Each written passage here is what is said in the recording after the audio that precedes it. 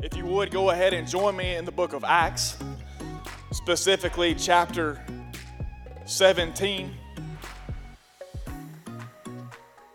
as I feel like that's the place where God has laid out an assignment for us tonight to join in together with. How many of you feel like you're just ordinary?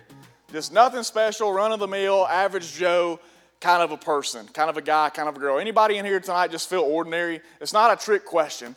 I mean, if you feel just straight up ordinary, like nothing special about your life or about who you are as a person, I can agree with that. But that's why I love the book of Acts, because it shows God using ordinary people to do extraordinary things.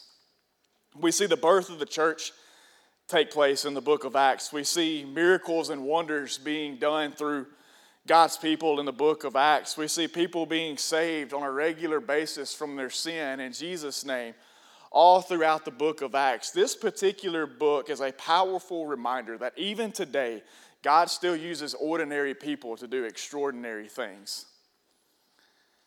And as we approach our text for tonight, Paul and Silas have been on a missionary journey going from city to city when they enter into a city known as Thessalonica. And that's where we pick the story up in Acts chapter 17.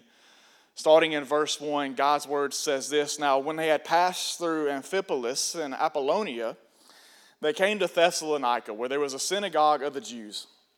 And Paul went in, as was his custom, and on 3 Sabbath days he reasoned with them from the Scriptures, explaining and proving that it was necessary for the Christ to suffer and to rise from the dead, and saying, This Jesus, whom I proclaim to you, is the Christ.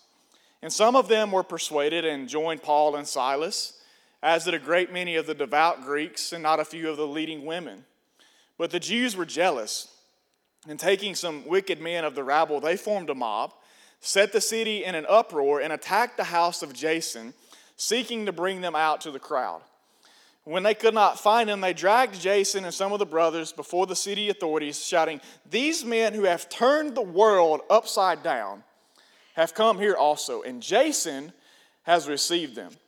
And they are all acting against the decrees of Caesar, saying that there is another king, Jesus. And the people and the city authorities were disturbed, and when they heard these things, when they had taken money as security from Jason and the rest, they let them go. So Paul and Silas enter this city as the next stop on their missional quest that they have been on. And this man named Jason opens up his home to them as somewhat of a base of operations, if you will, for them to stay at while they are there sharing the gospel with the people around them. And Paul goes out and just starts doing what he does everywhere. He goes into the synagogue, he goes into the church, so to speak, and he begins to engage those people in a conversation about Jesus and who he was and what he came to do. And the text tells us that after Paul reasoned with them and proved that Jesus was indeed the Son of God and that he and he alone can save us from our sins, it says that a great many of the devout Greeks and some leading women believed. This is really nothing new throughout the book of Acts. Word of Jesus, who he is and what he had done on the cross and his resurrection were spreading like wildfire all across the globe. People everywhere were believing in him for salvation, but the religious people, the church people, the quote-unquote people of God, they hated it. They couldn't stand what Paul was doing because they didn't believe that Jesus was indeed the Son of God. And so they would do whatever they could to stop Paul and these disciples from spreading the name of Jesus and spreading his gospel message throughout the region. And like we see here, all throughout the book of Acts and other places, they get angry and they form a mob and they end up storming Jason's house looking for Paul and Silas. But when they didn't find them, they did the next best thing they could, and they drugged Jason, who they considered to be their accomplice to crime, before the police. And they made this statement: These men who have turned the world upside down have come here also. Let's talk for the next few moments about those who rock the world. What Jesus had done and was doing through his disciples in spreading the gospel was literally changing the course of history. As these guys put it, it was turning the world upside down. It was challenging and changing everything they thought they knew, and it was rocking their world, so to speak. The vast majority of people in this room tonight, you're a part of Generation Z or Gen Z, born from 1997 to 2012. And sociologists say that your specific generation is likely to see more political and social change in your lifetime than perhaps any other generation that has crossed the face of this earth, which they translate into this: giving you the opportunity to change the world on a vastly large scale. I think that's great. But as I look at you guys tonight, I don't want your generation to just be known for changing the world politically. I don't want your generation to just be known for changing the world socially. I want to see a generation rise up and be known for changing the world spiritually. I want you to quite literally rock this world for Jesus Christ. But what does it take to do that? What does it take to turn the world upside down for the cause of Christ? And I want to point out some things to you tonight that I think are key. If you want to be a part of a generation that rocks your world for the cause of Christ and for building His kingdom, then these things have to be evident in your life. You've got to make some choices. And the first choice is you have to choose movement over idleness. If you go back at the beginning of the chapter, in verse 17, I want to read the first couple of verses to you again. It says, when they had passed, talking about Paul and Silas, through Amphipolis and Apollonia, they came to Thessalonica, where there was a synagogue of the Jews. And Paul went in, as was his custom, and on 3 Sabbath days he reasoned with them from the Scriptures, explaining and proving that it was necessary for the Christ to suffer and to rise from the dead, and saying, this Jesus whom I proclaim to you is the Christ. So remember, and keep in mind, I told you Paul and Silas were on a missionary journey. And all throughout the book of Acts, we see that the disciples are constantly on the move and carrying the gospel from city to city and town to town. But the movement that I want you to see tonight isn't necessarily in the sense of physical movement. I'm not talking about movement in your life necessarily in the sense of going from place to place, from city to city, from packing your bags here and moving them over there. The movement that I want you to see is in the sense of taking gospel action. While in the city, we see Paul go into the synagogue and engage people in conversation about Jesus. And the Bible tells us that this was his custom. In other words, Paul had a habit of doing this everywhere that he went. So whatever city he found himself in, he would always look and see if he could find a place of prayer or a synagogue. And he would enter himself into that environment with the purpose of engaging the people that he found there with the gospel of Jesus Christ. So it was his habit, it was his custom to do that. He took initiative.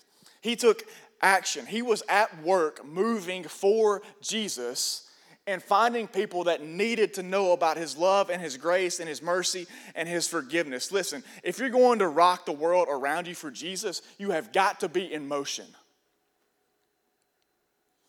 You can't just be sitting around idle. You can't be sitting around lazy. You can't be sitting around unconcerned if you're going to rock your world for the cause of Jesus Christ. I've got a burden upon my heart that we've got too many believers that are just idle. You're not doing anything. You know Jesus, you have a relationship with Jesus, but you're not doing anything to expand his kingdom. When was the last time you shared your testimony with somebody? When was the last time you prayed and asked God for an opportunity to send somebody to cross your path so that you could point them to this great and mighty Jesus that you came in here and sung about tonight, who so radically changed your life, but for whatever reason, we've decided he's not worth sharing with anybody else so that he can radically change theirs. Too many idle believers in the church now. Start taking initiative, start taking action and engaging the people around you for the sake of leading them to Jesus. Here's one thing that I have learned. Everybody wants to be a part of and see a movement of God. Every believer that I talk to, if I were to ask them, hey, would you desire to be a part of and see a movement of God in your lifetime? Every single one of them would say, absolutely. I want to be a part of something. I want to be a part of. I want to see a movement of God. But I promise you this, we will not see a movement of God without moving for God. It will not happen. When God came to Abraham and he said, Abraham, I'm going to bless you, and from you I'm going to make a great nation of people, so much so that all the peoples of the earth will be blessed in and through you. But you've got to move your family first. When God showed up and found Moses in Midian, he said, Moses, I want to use you as my chosen vessel to liberate my people from Egyptian bondage. But you've got to move from Midian back to Egypt in order for that to happen. When Joshua was leading the Israelites into the promised land and they came to the Jordan River that separated them from the promise that God had promised and laid out for them, he says, Joshua, I'm going to lead you into this place. You and this people, they're going to cross the Jordan River, but you've got to put your feet in it first. You have got to move. We will not see a movement of God without first moving for God. So start moving. Start moving and never stop moving in your work to continue making Jesus known. If you want to rock your world, if you want to turn the world upside down for the cause of Christ, you have got to choose movement over idleness, but you've also got to choose to fight over flight. Look at verse 5 in chapter 17. That says, but the Jews were jealous. And taking some wicked men of the rabble, they formed a mob and set the city in an uproar and attacked the house of Jason, seeking to bring them out to the crowd. Paul, as well as the rest of the disciples and believers, were indeed being used to turn the world upside down, but it wasn't without opposition and extreme difficulty at times. They were persecuted, they were beaten, they were tortured, they were imprisoned, they were starved, they were ridiculed. To reference 2 Corinthians chapter 11, Paul gives us a list of all the things that he endured for the cause of carrying the name of Christ. And I'm just going to paraphrase all the things that he lists out in that passage. He says, I have been thrown in prison. I've received countless beatings, most oftentimes to the point of nearly dying. I have been whipped 5 times. I've been beaten with rods 3 times. I've been stoned once, shipwrecked 3 times, and on top of that, it's not just that I face mobs here in this place, but I face them everywhere that I go. In spite of all that, they didn't choose to run away from the mission that God had left them with. They chose to fight on. And I'm not talking about brawling. I ain't talking about throwing haymakers with the people that bring opposition into our lives. When they drug Jason out of his house, he didn't come up swinging at everybody. So I'm not talking about that kind of fight. I'm not talking about as a people of God when we face opposition from the enemy that may come in the form of flesh, which remember, we don't fight against flesh and blood. I'm not saying the next time somebody steps in front of you and tries to keep you from fulfilling the purpose God has placed in your life, you take a swing at them. Obviously, that wouldn't be very loving.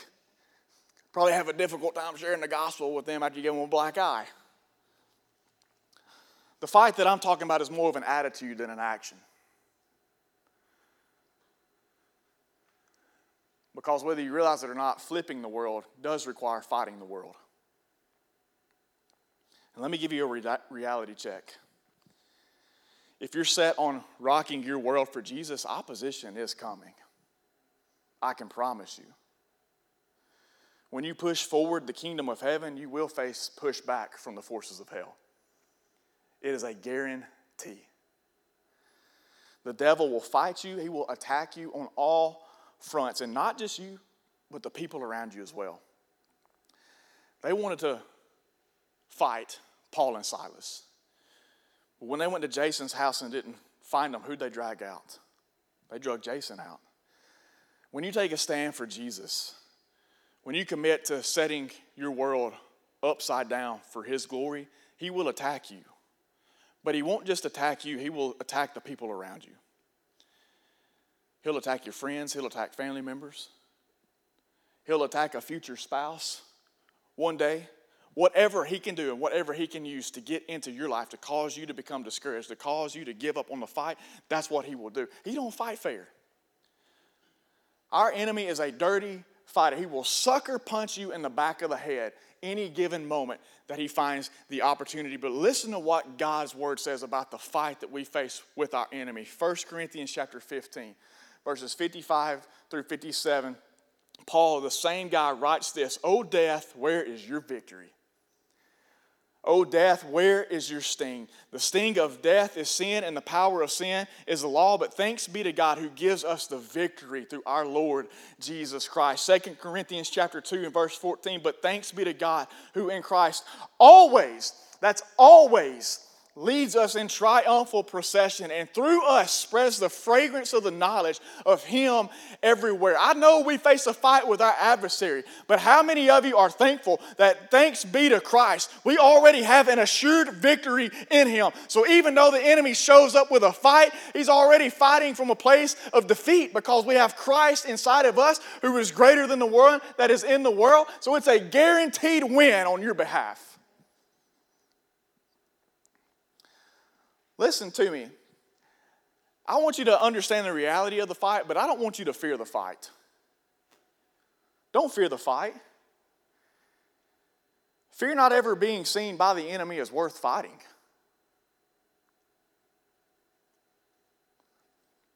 Let me say it one more time. Don't fear the fight, but fear not ever being seen by the enemy as worth fighting. I want the work that I'm doing for the cause of Christ to be something that the forces of hell take notice of, because it's significant. Turning the world upside down means digging in and fighting when people say you're crazy. Turning your world upside down for Christ means digging in and fighting when it's unpopular. Turning your world upside down for Christ means digging in and fighting when those that are closest to you turn against you. But if we want to rock the world for Jesus, we've got to choose to fight instead of flight. But you've also got to choose boldness over timidness. Let's rewind back to Acts chapter 4 for this particular part. Acts chapter 4 and verse 29 says, "And now, Lord, look upon their threats and grant to your servants to continue to speak your word with all boldness while you stretch out your hand to heal, and signs and wonders are performed through the name of your holy servant, Jesus." So in Acts chapter 4, we have these men by the name of Peter and John who were also disciples of Jesus, and they had a similar instance after healing a man who couldn't walk. The religious people of that time once again got upset. And just like they formed a mob against Paul and Silas and the work that they were doing, they formed a mob against Peter and John. And they were thrown in prison, and they threatened them not to speak about Jesus ever again. Yet they got together with other believers, which is what we just saw in Acts chapter 4 and verse 29 and 30. They got together with other believers and prayed for boldness to continue doing just the thing that they were threatened to not do anymore. Jesus, if you will give us boldness, will speak while you stretch. So watch this. If we will do the speaking out, Jesus will do the stretching out and perform miracles and signs and wonders in His name that lead to people coming to a faith relationship with Him that only He can do. The kinds of things that turn the world upside down are the kinds of things that Jesus will do if we in boldness speak out unashamedly of who He is and what He has done and what He can do in the lives of others. There has got to be boldness in our lives instead of timidness. Turning the world upside down requires boldness. And as believers, by the way, all throughout Scripture, we're told to be conquerors, not cowards. Believers are to be conquerors, not cowards.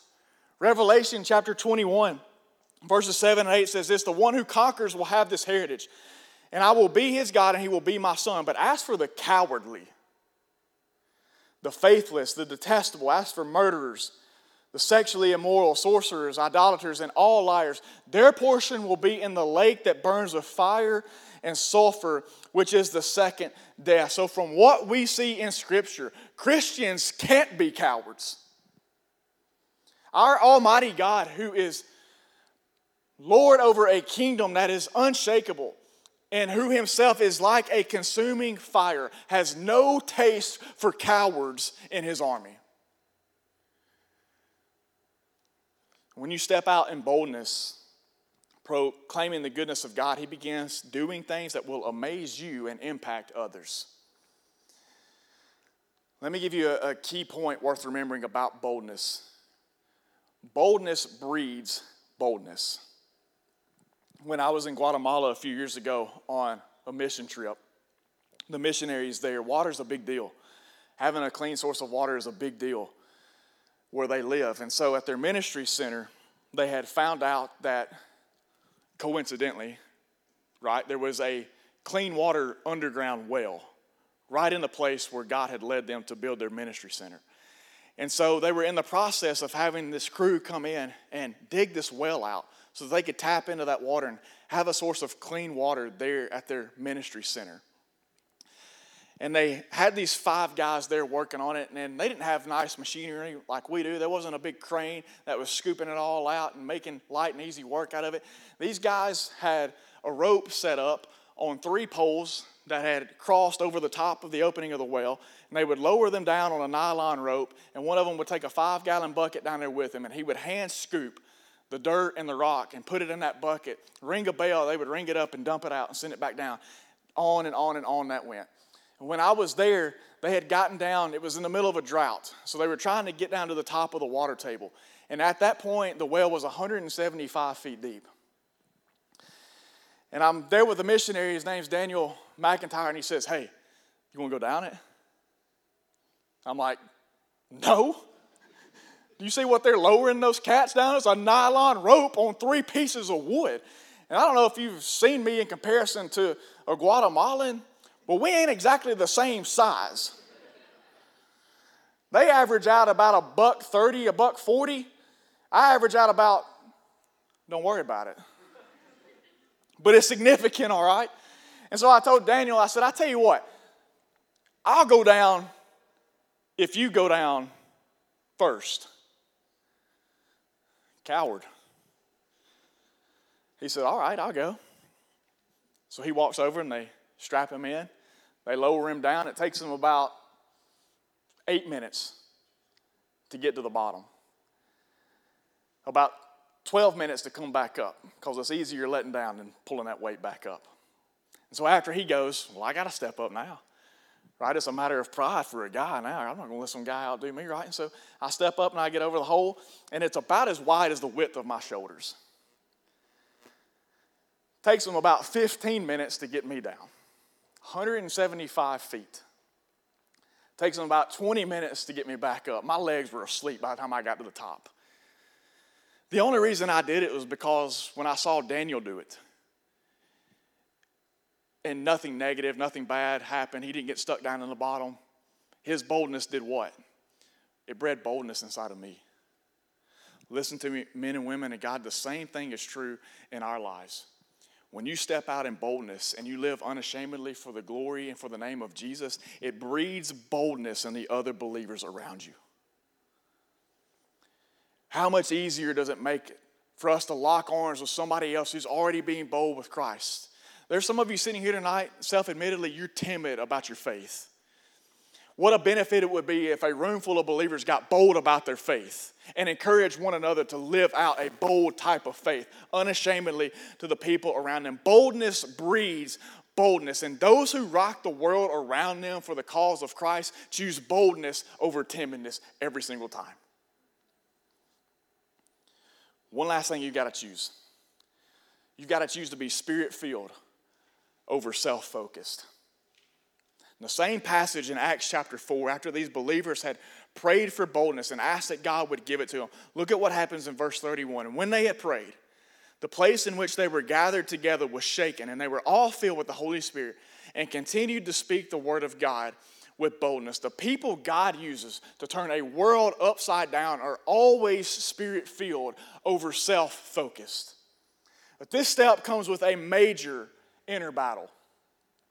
The self has a will of its own. Our self has a will of its own that wants to seek out its own purpose, that wants to draw out its own plans for our life. Our self has desires of its own, things that we want to achieve, things that we want to accomplish. And our self has a character of its own that prioritizes you over everybody else every single time. That's why God's word tells us self has to be denied. The Spirit-filled person aligns their will with the will of God and accepts His purpose and His plan for my life. A Spirit-filled person aligns their desire with the desires of God. Whatever He decides to achieve, whatever He decides to accomplish in and through my life is what I desire. The Spirit-filled person aligns their character with the character of God. So I began to act and speak and live in a manner in which He lived in the form of Jesus Christ here on this earth. My character begins to take on His character. These are the kind of people God is seeking to use in a way that changes the world. As we finish up tonight, I want you to think about this one last statement. If you're going to be used to rock your world for Jesus, if you're going to be someone that is used to literally turn your world upside down for the glory of Jesus, then you have to get over what you perceive as your capacity to influence. Get over what you perceive as your capacity to influence. Why? Because most of our perceptions are what we consider small and insignificant on the influential scale. Your capacity to influence isn't determined by the number of followers you have on social media. I'm going to say that one more time because I think for the audience in this room, it's worth allowing it to sink in. Your capacity to influence isn't determined by the number of followers you have on social media. Let me tell you something about influence. When it comes to influence, everybody wants to look at the scope. When it comes to influence, everybody wants to look at the scope. In other words, how wide can it be? How wide can that influence spread? But it's really about the substance. How deep did it originate? Earthquakes are one of the most powerful forces on our planet. They literally rock the world on the surface, but they originate beneath it. I told you, everybody wants to look at the scope of influence. How wide can it be? I'm telling you that influence has to be looked at in its substance. How deep did it originate? Earthquakes, the most powerful forces, they rock the surface, but they originate beneath the surface. We see the effects of shock waves that ripple out as a result of deep shifting in. Our influence on this world for Jesus will be significant if we allow God to do some shifting on the inner. Those who rock the world, those who turn their world upside down for the cause of Christ, their movement, their fight, their boldness, their feeling are shockwaves that resulted from a shifting deep inside of them. And what I have been praying over you guys in preparation for this very night is that when it came down to the end of this service, God would do a deep shifting inside of our souls that would lead to an influential impact that spreads out a lot wider than it would if it didn't get placed deep down within us. To turn the world upside down seems like a rather bold, impossible thing. Jesus did it with just 12 faithful.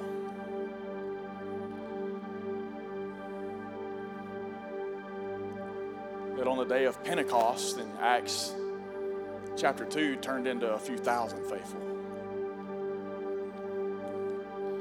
But it still seems like a big task, right? And there's some 8 billion people in our world right now. So I'll tell you what. With Jesus' disciples, it started on a small scale. It turned into something world-changing. let's make a deal tonight. Let's start on a small scale. Here's what I want to see happen in your lives. I'm not going to ask you to turn the world upside down for Jesus. But I want to see some of you turn your families upside down for Jesus. I want to see us turn our friend circles upside down for Jesus. I want to see us turn our workplaces upside down for Jesus.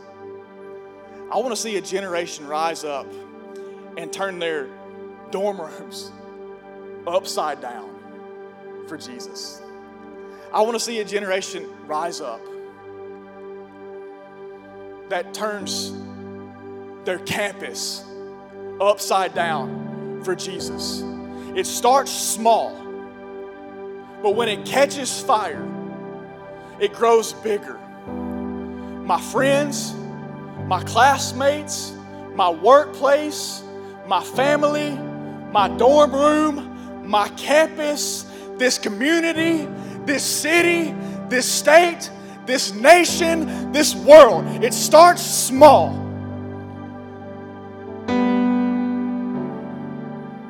But when the impact is placed down deep, the shockwaves have the potential to ripple out for miles. Man, guys, do you want to rock your world for Jesus? Do you want things to literally be turned upside down in ways that are unexplainable other than the truth that it can only be the power of Christ at work?